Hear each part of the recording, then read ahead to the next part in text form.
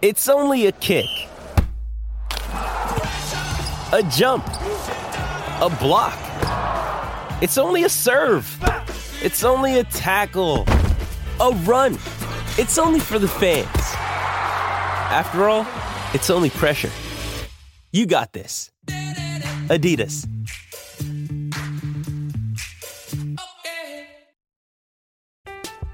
I'm Alex Rodriguez. And I'm Jason Kelly. From Bloomberg, this is The Deal. Each week, you'll hear us in conversation with business icons. This show will explore deal-making across sports, media, and entertainment. That is a harsh lesson in business. Sports is not as simple as bringing a bunch of big names together. I didn't want to do another stomp you out speech. It opened up so many more doors. The show is called The Deal. Listen to The Deal. Listen to The Deal on Spotify.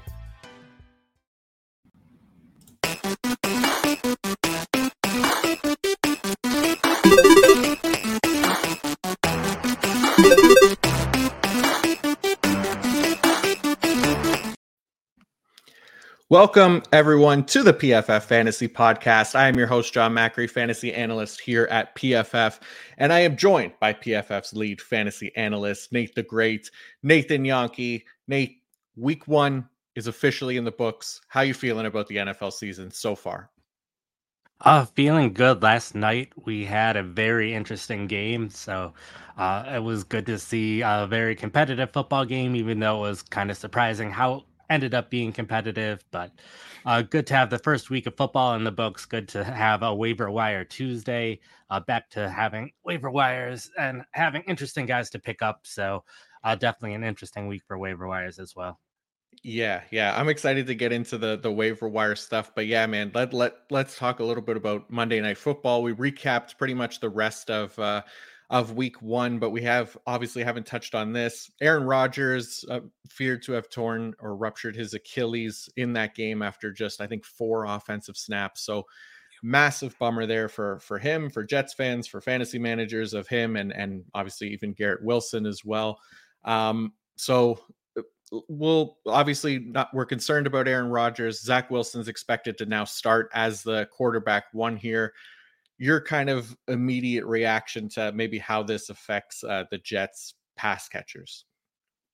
Yeah, you even should include the Packers as disappointed people because they're not going to get their first round pick at this point. Right. Now that it'll be a second round pick, but the Jets receivers, this is definitely concerning for them. It was good to see Garrett Wilson finally catch a touchdown from Zach Wilson near the end of the game there. So that gives a little bit of hope for Garrett Wilson, but Wilson definitely was a lot better last season when there were other quarterbacks throwing to him than Wilson. So a bit concerning there. Allen Lazard was someone who I even included in the waiver wire article, even though that game hadn't been played yet, and then ended up removing him just since I don't think his season will be nearly as good without having his longtime quarterback throwing to him anymore. So Tyler Conklin, another one who I think has kind of always been a borderline someone who could be on fantasy rosters or not, and he's now someone that I probably won't consider among the sleepers at tight end either. So I think this has a pretty significant impact on the Jets. It'll be interesting to see how this impacts the running backs if they end up running the ball more often than they would have before,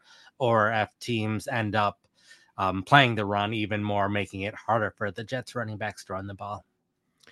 Yeah, it's a huge bummer. I was sitting there just kind of staring at my Garrett Wilson shares on Monday night, and I had that kind of look of Robert Saleh on the sideline when he realized that Aaron Rodgers was going to be done, because it's a bummer, man. I drafted Garrett Wilson a lot as my wide receiver 1 this year, and I think a lot of people did as well, just based on where he was going in drafts. And it was nice that he caught that touchdown, but I mean, I don't think it's crazy to maybe consider him outside of the top 12 wide receivers on a weekly basis at this point. Unfortunately, hopefully Zach Wilson can, have a better season, but we have a pretty decent sample size there of it being a bit more of a struggle for him at quarterback. So how about on the Buffalo Bills side? Anything, at least usage wise, or anything that stood out for you? I know James Cook took over the lead back role for the first time this season. What did that look like? Yeah, the Bills running backs basically went exactly how I expected it to. Cook saw the vast majority of the snaps. Here and there, one of the other running backs would come in for a couple plays here and there, particularly near the goal line or short yardage. Not so much near the goal line, but even in the red zone area, it started to become a little bit more of the other running backs, which again is a little concerning for Cook's touchdown potential, but he should continue to see the majority of the carries. Hopefully the Bills offense in general is playing better so that Cook has more opportunities and can get a bit more fantasy points. But I think the biggest thing in this game for me is just how much they use 12 personnel. We knew it was going to be a lot, but they used it over 15 more snaps than any other team this first week of the season. It was very much their base personnel package. Even when they were doing 2-minute drill, it was 2 tight end sets. They kept on moving around where everyone was, which helps create some matchups for them. We saw Dalton Kincaid catch 4 passes in this game. Ideally, he starts seeing a little bit higher target share, but if he continues to see this amount of playing time, run this amount of routes, that's definitely enough for him to be a fantasy starter throughout the season. So if he just sees a couple more targets, then he's probably going to be a fairly consistent top 8 or so fantasy tight end. Yeah, I'm with you. That was at least encouraging to see. And yeah, Josh Allen will have better games too, right? To be able to get him the ball. That Jets defense is legit. They showed it in that game. They were the ones that kept New York in that game. Kept Josh Allen to just 1 touchdown. He threw 3 interceptions as well, all to Jordan Whitehead, which is pretty wild. So yeah, it'll be a better Bills offense going forward. I'm sure they'll get things together, and we'll have better days as well for Dalton Kincaid, just based on that usage, which was encouraging. So, anything else from last night's game that I'm missing here? Oh yeah, going back to the Jets, the running backs, it was great to see Breece Hall both be able to play and then see how well he played. Broke that 80-yard run, had 2 other plays of over 20 yards, played a little bit, especially near the end of the game as well. So we knew heading into the game that he was going to be on a pitch count, so it wasn't surprising to see him play so few snaps in this game. Not worried about that. Usually when I do my recaps, I'm almost entirely focused on usage, but in this case, it was fairly clear that the big takeaway is that he is able to run and make big plays, so that was great for him. The one downside is Michael Carter was there to be the third down back, so this was a 3-man committee rather than a 2-man committee. We could very well see that change when Breece Hall sees more playing time, but it will be a little bit difficult for the Jets running backs if this continues to be a 3-man committee rather than 2-man. Yeah, I'm with you. I think there's a pretty good chance that we see Breece Hall's usage kind of increase as the weeks go ahead and probably take over that third down role, just based on everything that we saw from him last year. Looks healthy this year. I mean, it seemed like every time he touched the ball, I know he had a couple runs that didn't go anywhere, but he also had a lot of runs that did definitely look explosive, and he looked good.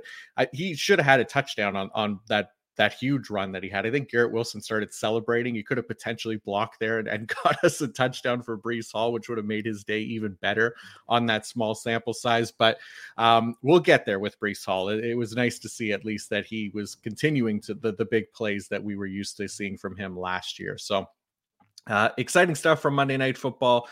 Hopefully, Zach Wilson's able to get the Jets offense on track here, but we will see that in the weeks ahead, hopefully. But yeah, today we're talking waiver wire targets on this episode.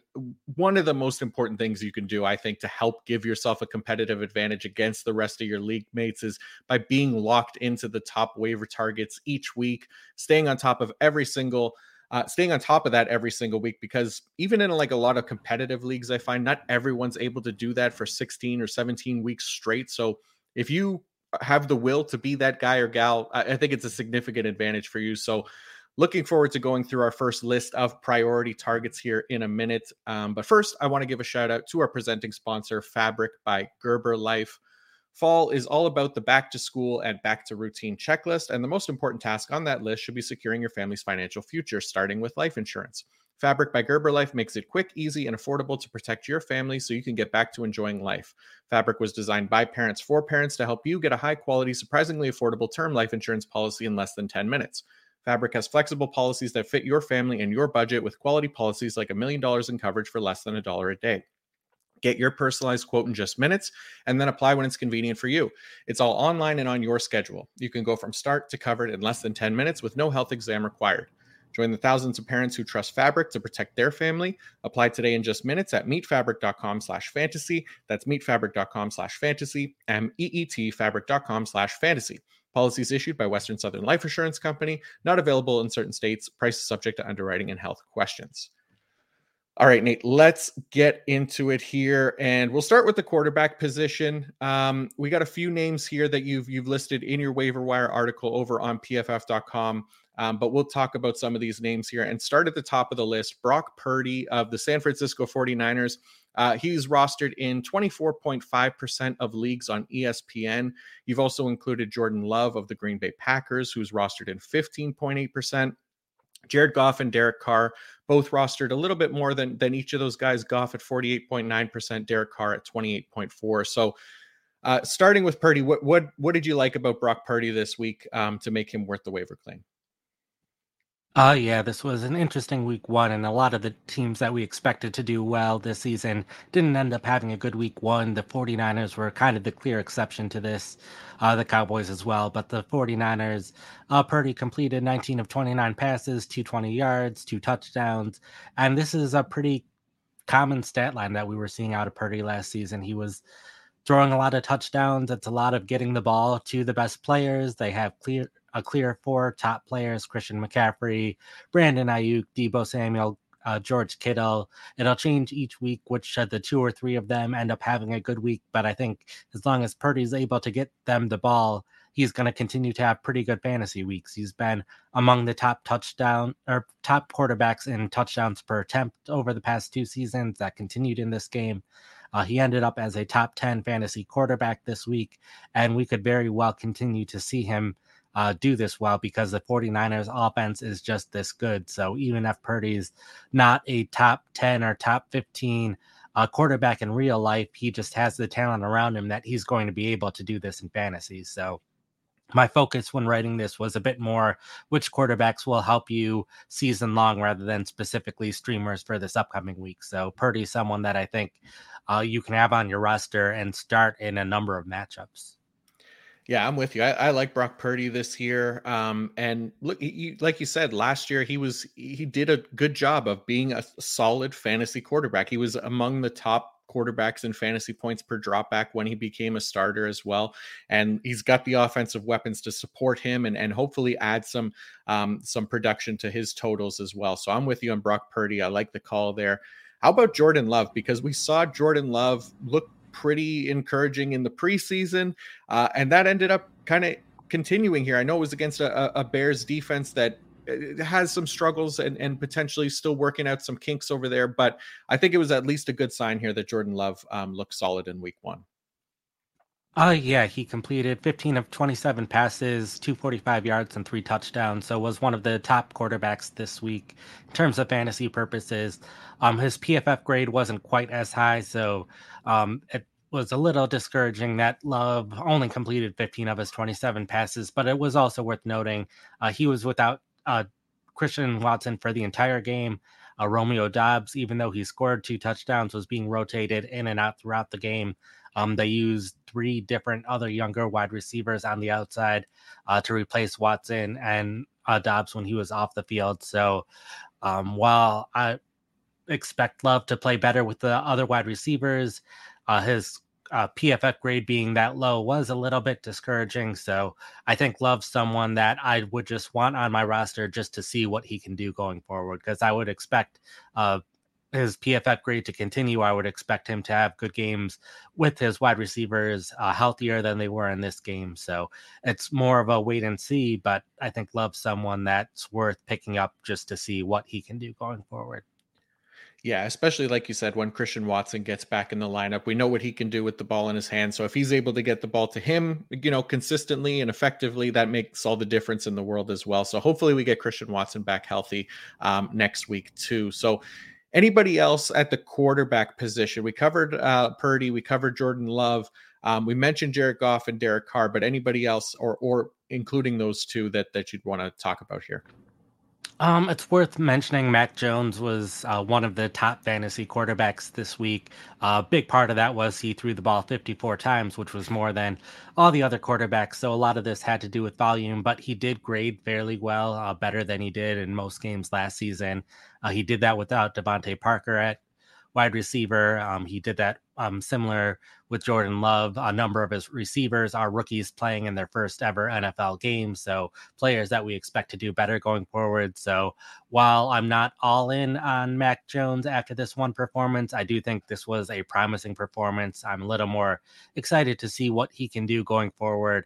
And he's only rostered in less than 5% of leagues at ESPN. So if you're in a little bit deeper league where the quarterbacks we just mentioned are not available, I think Mac Jones is someone that's worth considering in those deeper leagues.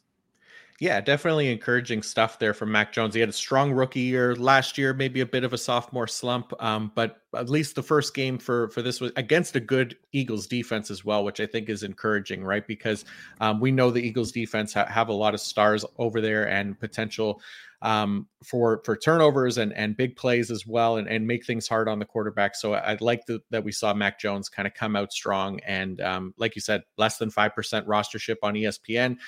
It makes him a good target here to potentially be a streamer if we need him for the rest of the season. But other than that, any interest in Zach Wilson after last night's, obviously, the Aaron Rodgers injury news? Is Wilson somebody that you would be looking to add over any of these guys that we mentioned? Probably not at this point. Maybe over Mac Jones, but outside of that, not really. Yeah, I'm kind of with you there. Not ideal, but yeah, I even kind of like Mac Jones maybe a little bit more. I know the weapons maybe aren't as strong, but Zach Wilson has just hasn't really shown it as much here. So we'll move on to the running backs now. You got Kenneth Gainwell listed at the top, obviously, for the Philadelphia Eagles, rostered in just 21.7% of ESPN leagues. You've also added Kyron Williams of the Los Angeles Rams. He's rostered a lot less at 10.3%. Justice Hill and Gus Edwards, both Ravens running backs after the J.K. Dobbins Achilles tear. And Josh Kelly as well for the Los Angeles Chargers. Austin Eckler dealing with a potential ankle injury that might keep him from playing time this coming week or the weeks ahead. Hopefully there's nothing serious there, but I think it's worth probably adding Josh Kelly. So who do you want to start with here for the running back targets? I think we'll start with Gainwell just because I feel decently confident that he should be a 3-down back, at least for the foreseeable future, as long as he's healthy. He did show up on the injury report for Thursday Night Football, so that in itself is a little concerning, but everything that we saw out of training camp, the beat reporters were fairly consistently reporting that Gainwell was seeing the most work with the first team. So it wasn't surprising to me to see Gainwell have this kind of role. If anything, it was surprising that he saw such a high percentage of snaps on third down. I kind of expected that to be DeAndre Swift's clear role with the team, but instead, the Eagles did not use the running back similar to how they used them last year. It was just Gainwell was the top guy. Swift was the second guy. Boston Scott also mixed in here and there. And the Eagles offense really didn't play that well, so it didn't lead to a huge fantasy output out of Gainwell. 54 rushing yards on 14 attempts and 4 receptions for 20 yards. But I expect the Eagles offense to be playing better in the future. So once the Eagles offense is playing better, that will lead to better fantasy output out of Gainwell. So Gainwell, assuming he's healthy, he's someone that I would be comfortable putting in fantasy starting lineups going forward. Yeah, I definitely agree. I mean, we talked about Gainwell a lot this offseason, especially once it became clear that, he was going to surpass Rashad Penny on the depth chart. We saw that in the preseason as well. So Gainwell continues to be somebody that we like to add here. And again, comes at a fairly cheap cost because now we can get him off the waiver wires in nearly 80% of ESPN leagues as well. So someone to target there for sure. How about Kyron Williams? We talked about this on the recap show. We were a bit surprised here with Cam Akers not being the clear lead RB1 for the Rams. Instead, Kyron Williams, who put in 2 touchdowns, but outside of that, it was the usage really that was mostly encouraging for him, right? Yeah, we saw him see the majority of carries, the majority of pass routes, everything, especially over those first 3 quarters. It's feels weird saying that we're concerned about Cam Akers after he ran the ball over 20 times, but a lot of that happened in the last 3 minutes and 30 seconds of the game when the Rams were just trying to run out the clock. He ended up running the ball 8 times in that situation. So outside of those last couple minutes, it was really Williams who was the clear running back for Los Angeles, and their offense in general played a lot better than we expected them to. So Williams scored 17.4 PPR points, which was ninth best for running backs, at least heading into Monday Night Football. Brees Hall very well could have surpassed that, but the only concern with this is the Rams have been known to change how they use their running backs at various points in the season. So we could very well see Cam Akers take the backfield back over next week. I do think Williams should at least continue to see the third down role, the 2-minute drill role throughout the rest of the season.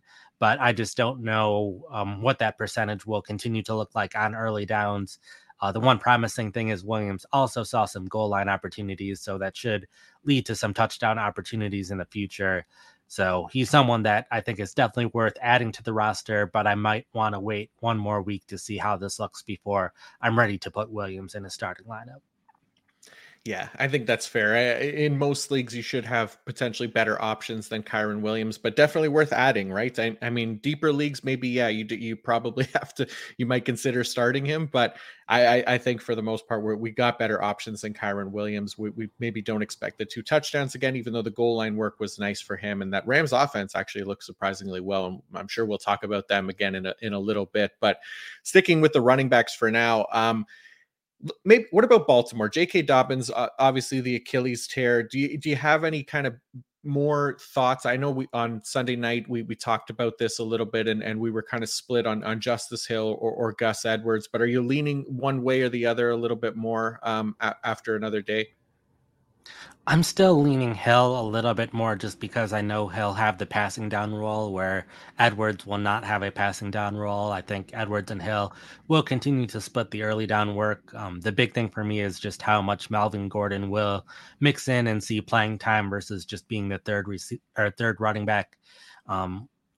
We did get more clarity that the Ravens do not intend on bringing in any other running backs, so we shouldn't really worry about Kareem Hunt or Leonard Fournette or someone like that coming in and completely taking over the backfield. I think Hill and Edwards will continue to be the 2 primary backs throughout the rest of the season.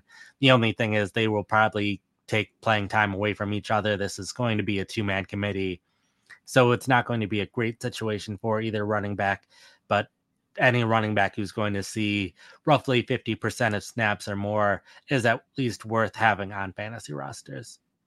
Nice. Good call.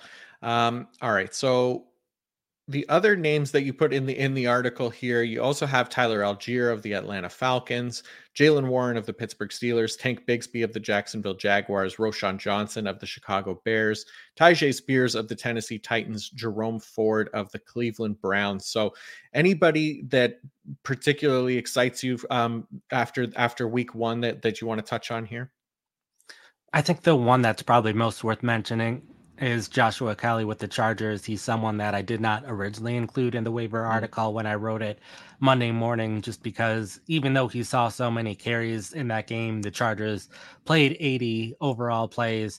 At first, I thought it was just Austin Eckler had already played so many plays, so they were getting Kelly in just so they weren't overworking Eckler. Now it's probably that Eckler suffered that ankle injury at some point, and therefore he wasn't seeing as much playing time in the second half because of that injury. So I'm not too interested in Kelly long-term as long as Eckler is healthy, but the fact that they're not sure if Eckler is going to be able to practice this week, Kelly could very well be the top running back for Los Angeles in week 2. So if I'm looking for specifically a running back that I want to start this upcoming week, and I'm not too concerned about the long term at this point, then Kelly's probably the running back on this list that I'd most be interested in for the following week, assuming that Eckler is not able to play. But we probably won't get too much clarity on that injury situation until much later in the week when waiver wire period has passed. So if you're looking for a running back this week, it probably makes sense to pick up Kelly now and then see what happens. Yeah, I even if we don't get that clarity, it's definitely worth putting the claim in for Josh Kelly, because you consider the offense, you consider the potential role there if Eckler does miss time. Definitely somebody that's worth adding. He'd probably be, I think he's probably the top option for me as well. I think Gainwell and Kyron Williams are probably close, but especially if I have Austin Eckler, I'm definitely adding Joshua Kelly this week. So anybody else on among the running backs here that you want to touch on? I'll go with Tyjae Spears and Jerome Ford, two guys that are available in a lot of leagues, just because I know it's tough with waivers since league sizes are so different from one league to another. Some of these guys are going to be completely taken in all of the leagues you're in. So try to include some people who are more widely available. Spears played roughly half of the offensive snaps for Tennessee, played well in his limited carries. So I think he's someone who could see a little bit more playing time as the season progresses. Obviously hard for him to have too much value with Derrick Henry still there, but always a chance they decide to move on from Henry at some point too, since Tennessee probably more looking ahead to the long term than specifically this season. So given that there's a chance that it could happen, I think Spears is very interesting. And then Jerome Ford basically saw a similar role to what Kareem Hunt has had in the past. Hunt has been a fantasy contributor, even with Nick Chubb healthy in the past. So there's at least a chance Ford can have some standalone value with Cleveland, even though it probably won't be too much value unless there's an injury to Chubb. But I think he's at least someone that saw more playing time than I expected him to have. He saw the majority of the work on third downs, significant snaps on early downs in the fourth quarter specifically. So he just saw more playing time than I expected, especially coming off that injury. So I think he's worth at least considering in some of those deeper leagues. Yeah, I agree there, and especially if that Browns defense allows them to kind of dominate their opponent like they did the Bengals this week, we might see more opportunities for Jerome Ford and more rest for Nick Chubb. But we'll see after more than just 1 week of sample size there for the Cleveland Browns. But before we move on to the wide receivers and the tight ends, I do want to give one more sponsor shout out here to DraftKings. Football is back in full swing with another week of epic games. And who's got you covered on the action for every single one of them? DraftKings Sportsbook, an official sports betting partner of the NFL. New customers can bet $5 on football and get $200 instantly in bonus bets. Nobody's missing out on the action this season. All DraftKings customers can take advantage of 2 new offers every game day this September. Get in on the NFL Week 2 action with DraftKings Sportsbook. Download the app now and use code PFF to sign up. New customers can bet just $5 and take home $200 instantly in bonus bets only on DraftKings Sportsbook with code PFF. The crown is yours. Gambling problem? Call 1-800-GAMBLER or visit www.1800gambler.net. In New York, call 877-8-HOPE-NY or text HOPE-NY. In Connecticut, help is available for problem gambling. Call 888-789-7777 or visit ccpg.org. Please play responsibly on behalf of Boot Hill Casino and Resort. 21 plus age varies by jurisdiction. Void in Ontario. See dkng.co/football for eligibility terms and responsible gaming resources. Bonus bets expire 7 days after issuance. Eligibility and deposit restrictions apply. I'm Alex Rodriguez. And I'm Jason Kelly. From Bloomberg, this is The Deal. Each week, you'll hear us in conversation with business icons. This show will explore deal-making across sports, media, and entertainment. That is a harsh lesson in business. Sports is not as simple as bringing a bunch of big names together. I didn't want to do another stomp you out speech. It opened up so many more doors. The show is called The Deal. Listen to The Deal. Listen to The Deal on Spotify. Introducing Royal Caribbean's newest ship, Icon of the Seas, the ultimate family vacation. The ultimate 6 slides, 8 neighborhoods, 0 compromise vacation. The ultimate never done that, can't wait to do it vacation. The ultimate chillin' by a different pool every day of the week vacation. This is the Icon of vacations. Icon of the Seas, arriving in 2024. Book today. Come seek the Royal Caribbean. Ships Registry, Bahamas. All right, we've covered quarterbacks, we've covered running backs. There's more of those players if you want to look at them on Nate's article on pff.com with more detail, with more graphs and images to kind of help break down that usage a little bit. We'll keep things moving here and talk about some wide receivers. Nate, top of the list, the man that did the Cooper Kupp impersonation, Puka Nacua for the Los Angeles Rams, rostered in just 2.3% of ESPN leagues.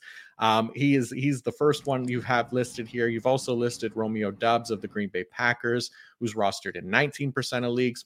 Tutu Atwell, another Rams wide receiver, rostered in 5.6% of leagues. And Zay Jones of the Jacksonville Jaguars, who's rostered in a little bit more at 30.1% of leagues, but we saw some encouraging usage there for him as well. So let's start with Puka Nacua. Is he your top waiver claim for at least for the wide receivers this week?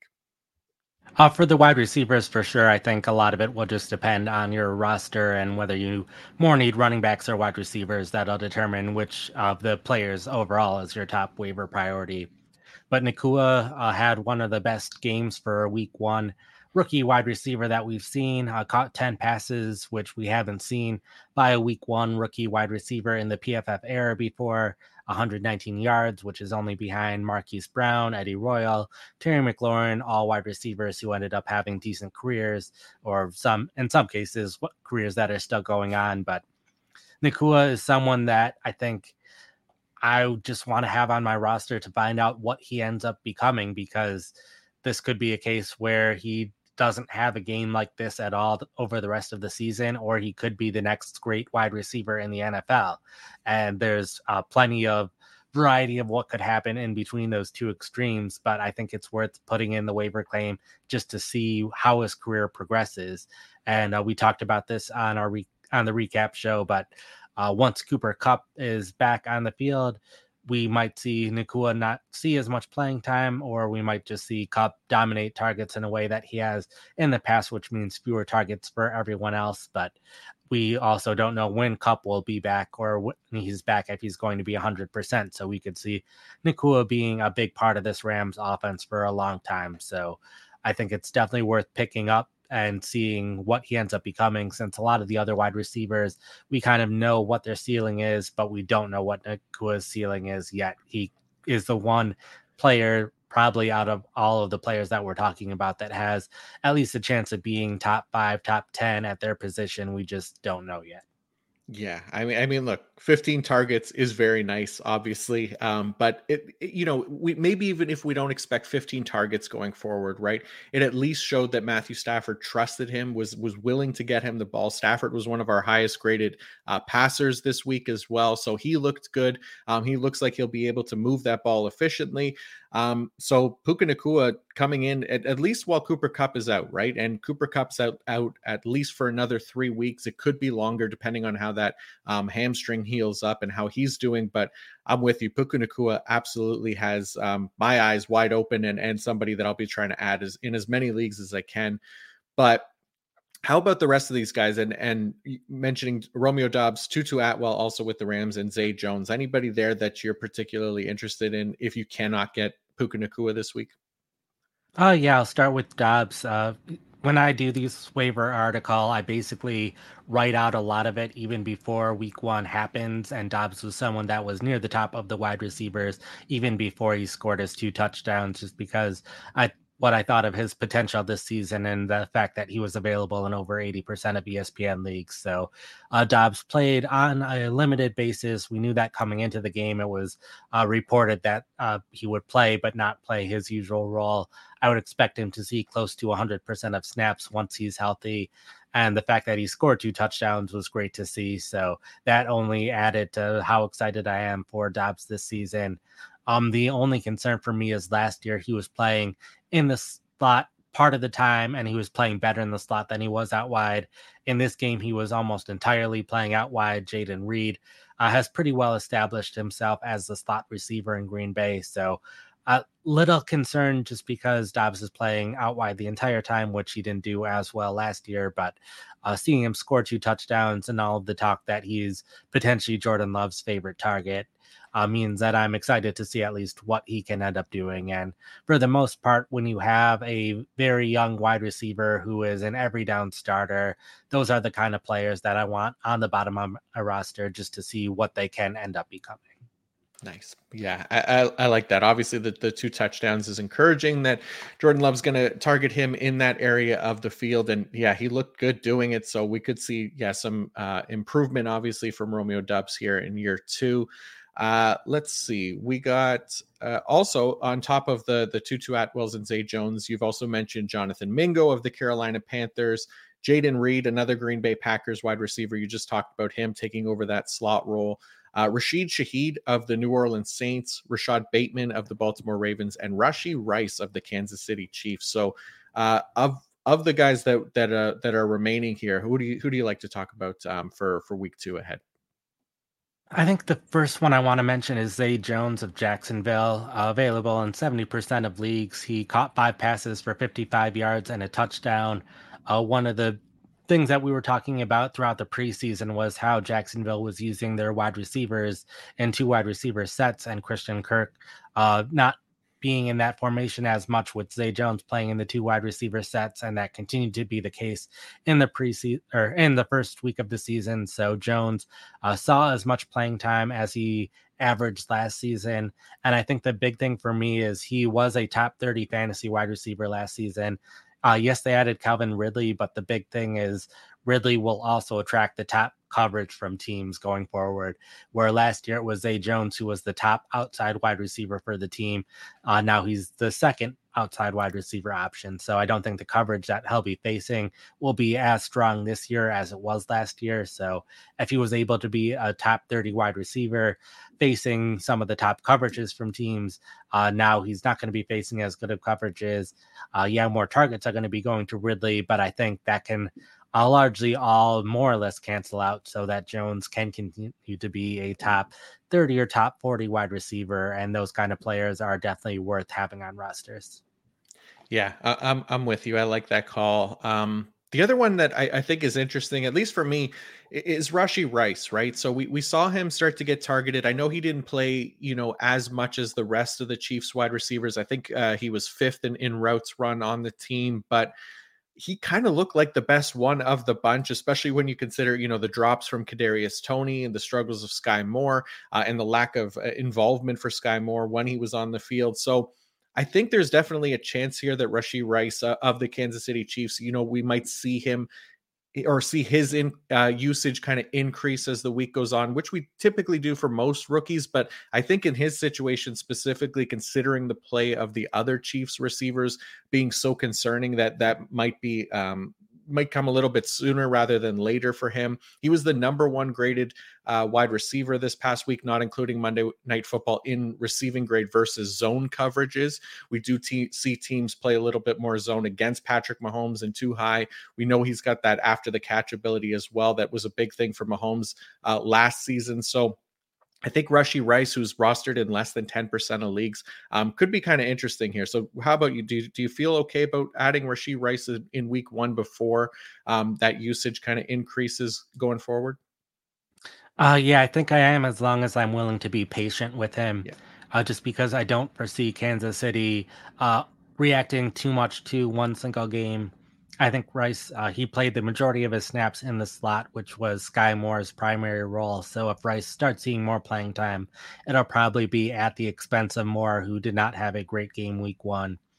So I think Kansas City probably won't overreact to Moore not having a great game and continue to trust Moore and give him more opportunities. So it might be a while before Rice can potentially overtake Moore for the slot role, which would probably be needed for him to be a consistent fantasy player. So it's just another case of Patrick Mahomes is going to need a number 2 option at some point of time. It has to be someone at some point in order for the team to be more successful than they were on Thursday Night Football. So Rice was the highest graded wide receiver on the team, did the best statistically. So we could see Rice potentially get there, but there are other young wide receiver options as well that are already getting more playing time, that if you're hoping for a better return on your investment early on, guys like you mentioned, Jonathan Mingo, Jaden Reed, guys who already have very clear roles with their teams that also are rookie wide receivers, also picked in the second round, who are seeing more playing time. So if you're looking for someone more short term, then those are probably the guys that you want to look at. Nice, good call. All right. Anybody else among the wide receivers that you want to go into detail here? Because yeah, we there's still a few names, but up to you. Oh, yeah, I'll go into Rashid Shaheed a little bit. Available in 98% of leagues. He had a great game, 5 catches for 89 yards and a touchdown. I just think he's intriguing just with how talented he is. He was excellent on a per play basis last year, and that just continued this year with the new quarterback, with the wide receivers that they have on the team. My only concern is I don't really see how he's going to carve out a larger role with the team since Chris Olave and Michael Thomas are the two starting wide receivers. I don't see that changing anytime soon. So it's going to be hard for him to have a bigger role in this game, but he's just played so well that it's hard to not consider him. So with how well he's played on a per play basis and how good of a game he had with a different quarterback throwing him the ball and with other talented players on the field, I just think he's worth stashing on a roster in case he just becomes too good of a player for the Saints to ignore. Yeah, I'm with you. He's a very exciting player. He could potentially be maybe one of those kind of boom bust guys every week. But if you're looking for high upside, I mean, Rashid Shaheed definitely has it. I know he had 87.1 receiving grade versus man this past week, which was 7th best in the NFL. So there's definitely potential there for Rashid Shaheed. And if Derek Carr continues to take deep shots with him as that primary deep target, then there's going to be some big weeks for sure with those high value targets for Rashid Shaheed. So I like that call as well. Should we move on to the tight ends here? Sure. All right, let's go to tight end. And right at the top, somebody that we talked about quite a bit this offseason, Chigo Okonkwo of the Tennessee Titans, rostered in just 49.2% of ESPN leagues. You've also included Sam Laporta of the Detroit Lions, another name that we talked about quite a bit this offseason. He's rostered in 34.6%. So between Okonkwo and Laporta, do you have a preference here among the top tight ends available on waiver wires? It's got to be Okonkwo, and I know he's only rostered in roughly 50% of leagues, which is right at my cutoff of when I'm willing to write about a player in this article. And I know probably plenty of people listening are in more of the 12-team leagues where he's probably not going to be available. But it was encouraging to see Okonkwo play 95% of snaps on 12 and 21 personnel, 75% of snaps in 11 personnel, almost always on the field when Tennessee was running a pass play. So even if he's not available on the waiver wire, he's someone that I wrote about in the 5 to add, 5 to drop, 5 to buy low, and 5 to sell high as someone that I'd be looking to trade for since he didn't catch either of his targets. So statistically, he did not have a great week 1, but in terms of his usage, it was very promising for what he can do going forward. Yeah, he's a great example of the box score maybe not telling the whole story for him, right? He obviously had that deep target down the sideline where he was wide open. Ryan Tannehill overthrew him. But like you've said, the snaps are there for Okonkwo, which was one of our bigger concerns for him coming into the year.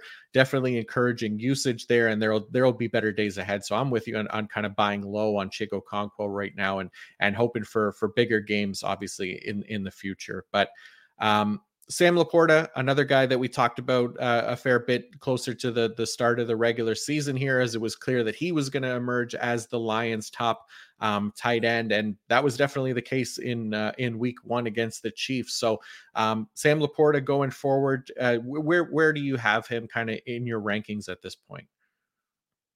He's right around that top 12 fantasy tight ends going forward. He caught 5 passes, which was the most receptions for a rookie tight end since TJ Hawkinson did it, 5 years ago. So it was kind of interesting to see that it was a former Iowa tight end who went to Detroit who ended up doing that both times. So I think he's just going to continue to see the volume. Ideally, he starts seeing some touchdowns to go along with it. But I think the volume alone, especially in a week where no tight end caught more than 60 yards with all the injuries that we've had at tight end as well, I think Laporta is someone that deserves to be in fantasy starting lineups going forward. So he's definitely worth picking up. Nice. I like that. And the other names on the tight end waiver list here that you've put: Zach Ertz of the Arizona Cardinals, who's rostered in 39.7% of ESPN leagues, but also Luke Musgrave of the Green Bay Packers and Irv Smith of the Cincinnati Bengals. Both those guys are rostered in fewer than 10% of leagues. So between Ertz, Musgrave, and Irv Smith, do you have a potential favorite amongst this group? I think Ertz is worth talking about just because there was so much working against him heading into the season with the injury, with Trey McBride remaining on the roster, with the quarterback problems that they've had and the new coaching staff. There were a lot of reasons to not be encouraged with Ertz this season, but he didn't see quite as many snaps as he typically did last year, but he just saw so many targets throughout the game, 10 targets, the most for a tight end this week. So if you're a tight end seeing a ton of targets, and we know what Ertz is capable of doing. Was his first game back with injury, so I expect him to play better than he did in this game going forward. So if you match the targets with his past production, that's a clear starting fantasy tight end. So I know he's only available in just over 60% of leagues, where the other two tight ends are a lot more widely available. But I think Ertz is probably the most exciting of the three. Mm-hmm.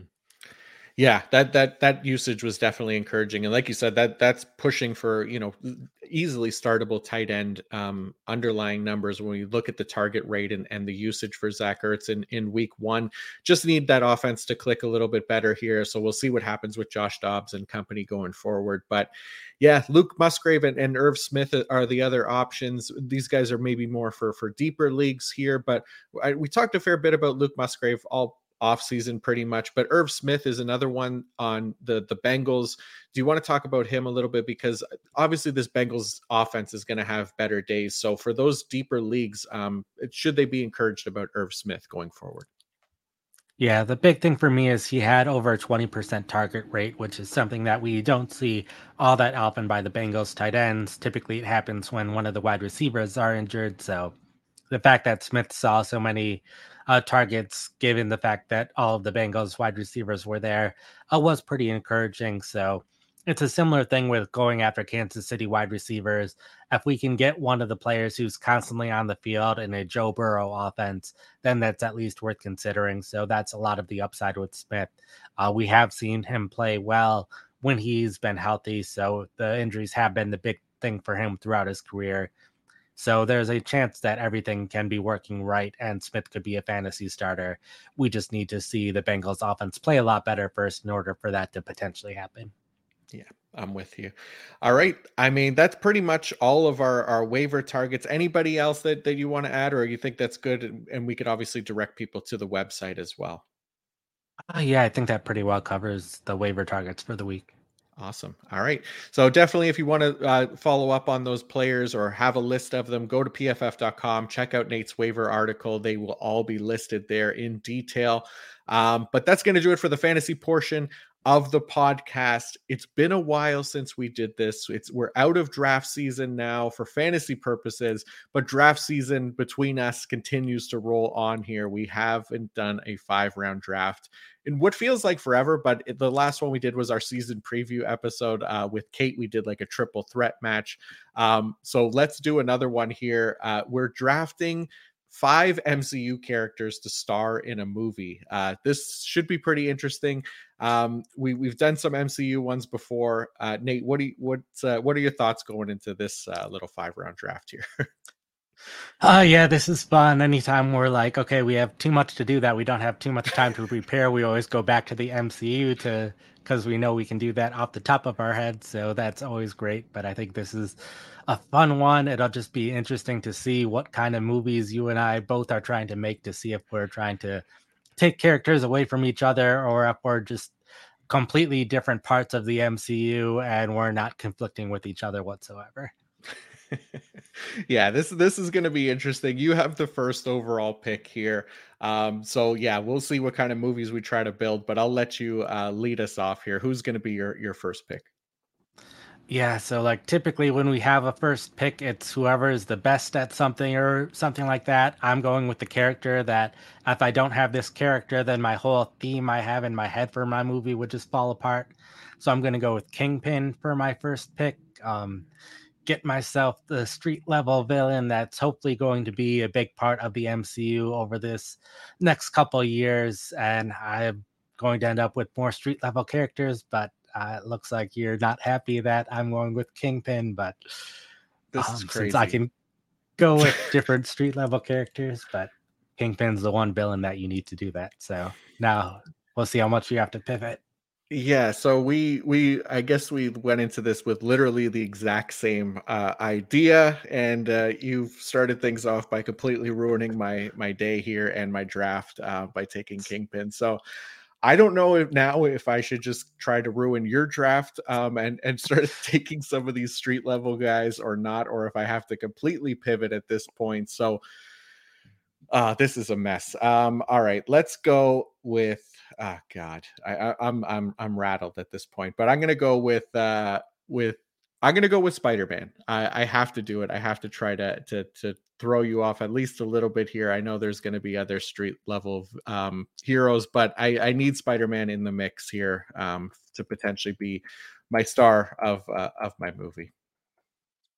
And we've seen multiple Spider-Man in the MCU at this point because of that one movie. So just to confirm which Spider-Man you're taking here. Tom Holland Spider-Man. Okay. Well, if I'm going with Kingpin first overall, I have to make sure that I get the other main rival that we've seen of Kingpin, going with Matthew Murdock, Daredevil. We've seen him twice now in the MCU. And if you count all of the former Netflix shows, we've seen him a lot more in the MCU as well. And definitely going with more of the tone that we've seen in the Netflix shows with at least my first two picks. Yeah, that's I already had Daredevil written down as your next pick here. I didn't even need to hear it. So that's a good call. Oh man. All right. You know what? I'm going to try to mix things up a little bit, get some matchups that maybe we haven't seen before. I feel like Red Skull hasn't been utilized to his MCU potential. I know he was killed off in the first Captain America movie, but I think there's more to be done with Red Skull. So I'm gonna put him as the main protagonist here against Peter Parker Spider-Man. Plus, we did see him in Infinity War and Endgame, so we know he's still out there and alive and not actually dead. So I think I'm going to counteract your Spider-Man by going with Andrew Garfield's Spider-Man, since I think his Spider-Man might even work better with Daredevil and Kingpin, especially with the friendship that the actors have as well. That'll help with the chemistry in the movie. I know it's a little bit weird mixing the multiversal stuff with the street level characters, but there can be an incursion that brings Andrew Garfield's Spider-Man world to our world. So I think it can work out fine. I like it. Okay, so that's you were able to rebound after I thought I could steal Spider-Man from you. So nice job there. I guess for my next one, look, we saw at the end of Guardians 3 that Star-Lord will return. I like the chemistry between Peter Parker's Spider-Man, Tom Holland Spider-Man, and Chris Pratt's Star-Lord. So I think we're going to put Star-Lord into this thing, maybe make it like a cosmic type movie here, because I'm pivoting on the fly, but I like Star-Lord for this movie. That's fair. I think with my next one, I'm going to go with Yelena Belova, who we've seen interact with Kingpin in that universe before. I think in terms of female street level characters, she's probably the top one that I would want that mixes with these characters well and adds more intrigue to this movie. So I think Yelena's a great pick to go along with Daredevil and Spider-Man all fighting Kingpin. Nice. That's a good call. Okay. I'm running out here. I'm running out for my list. I'm going to add one more hero to the list here. I'm going to go with Thor. Again, I think there's more potential for Thor, Chris Hemsworth's Thor. I wasn't in love with the last Thor movie, so hopefully there's potential to kind of improve him and put him in kind of a bigger production here, which is what we're kind of building towards right now. Yeah, that's fair. And we saw him and Star-Lord interact in the Avengers movies, and it looked like they were pretty well building up them being a little bit of rivals, and then we didn't really see that too much in the last Thor movie, so being able to see those two characters interact again would be nice to see. Nice. So my last pick, I think I need to add at least a little bit of comic relief because I got some fairly serious characters here. So I'm going to go with Luis from the 2 Ant-Man movies. I think even though he has not interacted with any of these characters at any point before, but we did not see him in the last Ant-Man movie, so he could be up to literally anything at this point. I think he'd make any movie better. I think he would have made the 3rd Ant-Man movie better if he just happened to be with the family when they were brought into the quantum realm. I think that would have helped the film immensely. So I think Luis would add a lot of fun to this more so serious cast that I have so far.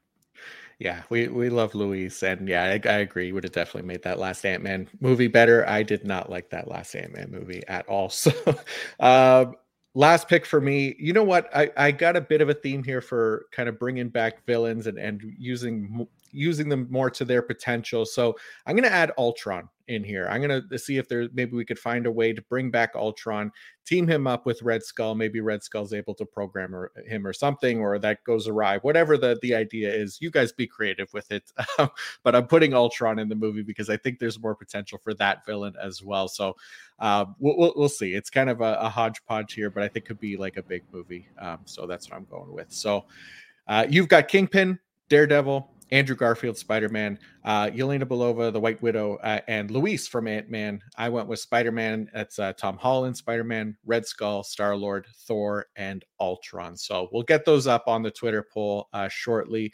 We do have a question in the comments here. I just noticed as well from Rendon Dye, who mentioned veto trades. So obviously, yeah, I'm not a fan of vetoing trades as well. People can make their own decisions, and if they want to make the trade, that's totally up to them.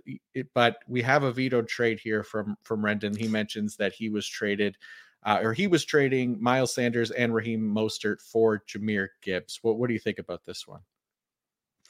Oh yeah, I think I would agree that Gibbs probably is the better end of this trade, but in terms of vetoing, I think it has to be a bit more extreme than this for a trade not to go through. It has to be someone who is probably in their first year doing fantasy football, don't really know what they're doing, and someone clearly taking advantage of that person. And I don't think that's the case in this case. You can be down on Gibbs and high on Sanders, and this be a fine enough trade that I could see someone justifying. So. Yeah, especially if it's redraft, right? Like if it's dynasty, obviously we don't like this at all. But a redraft league, if the Mostert, the guy that's trading Mostert away or trading for Mostert and Sanders, maybe lost J.K. Dobbins, dealing with some other injuries at running back, something like that. We don't know the full context behind it here, but there's potential for wanting maybe 2 starting running backs for Jahmyr Gibbs, who didn't see, the most ideal usage, but obviously we expect that to continue as well. So yeah, not into the vetoing trades thing other than like how you said. So, yeah, it's a bummer. Sorry about that, Rendon, but hopefully the league will come to their senses and maybe you could come up with something to make that trade go through. But that's going to do it for the first waiver wire show of the year. Again, super important to kind of stay on top of those waivers every single week. I promise it'll give you a significant competitive advantage over most of your league. Set alarms if you have to as reminders, but most importantly, pay attention to the PFF waiver wire articles put out by Nate every week. Be sure to tune into the podcast. We appreciate you all for listening. Nate, speaking of articles on pff.com, what do you have going for the rest of this week? Sure. So we had the Monday night recap go up right after Monday Night Football. The waiver article go up yesterday. So like you said, has more players and goes into more detail than we went into here. 5 to add, 5 to drop, 5 to buy low, 5 to sell high, which went up this morning. So if you're interested in looking for players either to consider trading away or trading or potentially cut from your roster, that's worth looking into. Also did a rest of season ranking. So started with my rankings heading into the season and made adjustments based on what we saw in week 1. So rest of season rankings went up this morning as well. So that'll also help you decide not just is it worth picking up this player, but is this player supposed to do better than someone else going forward? So that should help you there. We'll have my rankings for this upcoming week. It'll be up on the website later today in the rankings section, and the rankings article will be up tomorrow, and then start sit on Thursday. Beautiful. Lots of stuff there to check out. As for me, you'll find the IDP fantasy report up on the site today, likely very soon, which includes detailed breakdown and utilization for every defensive player from every game, as well as IDP waiver wires and notes. All of that will be included in the article. I'll also have our first ever wide receiver performance against man and zone coverages going forward and from this past week, which is something you can find on PFF Premium Stats, but this one, it goes into a little bit more detail, more geared towards fantasy, and will highlight some ideal matchups for the week ahead in there too. I'll have my IDP rankings up this week as well, and the O-line, D-line matchup article to highlight key players to target and avoid there for week 2 as well. So be sure to stay tuned in to the podcast, to pff.com. You will find all of that good info to help you win your leagues this year. Again, thank you all for listening. I'll be back tomorrow with the week 2 IDP preview show, and then back on Thursday with Kate to preview the offensive side of things for week 2. Be sure to tune into those. And until then, peace out.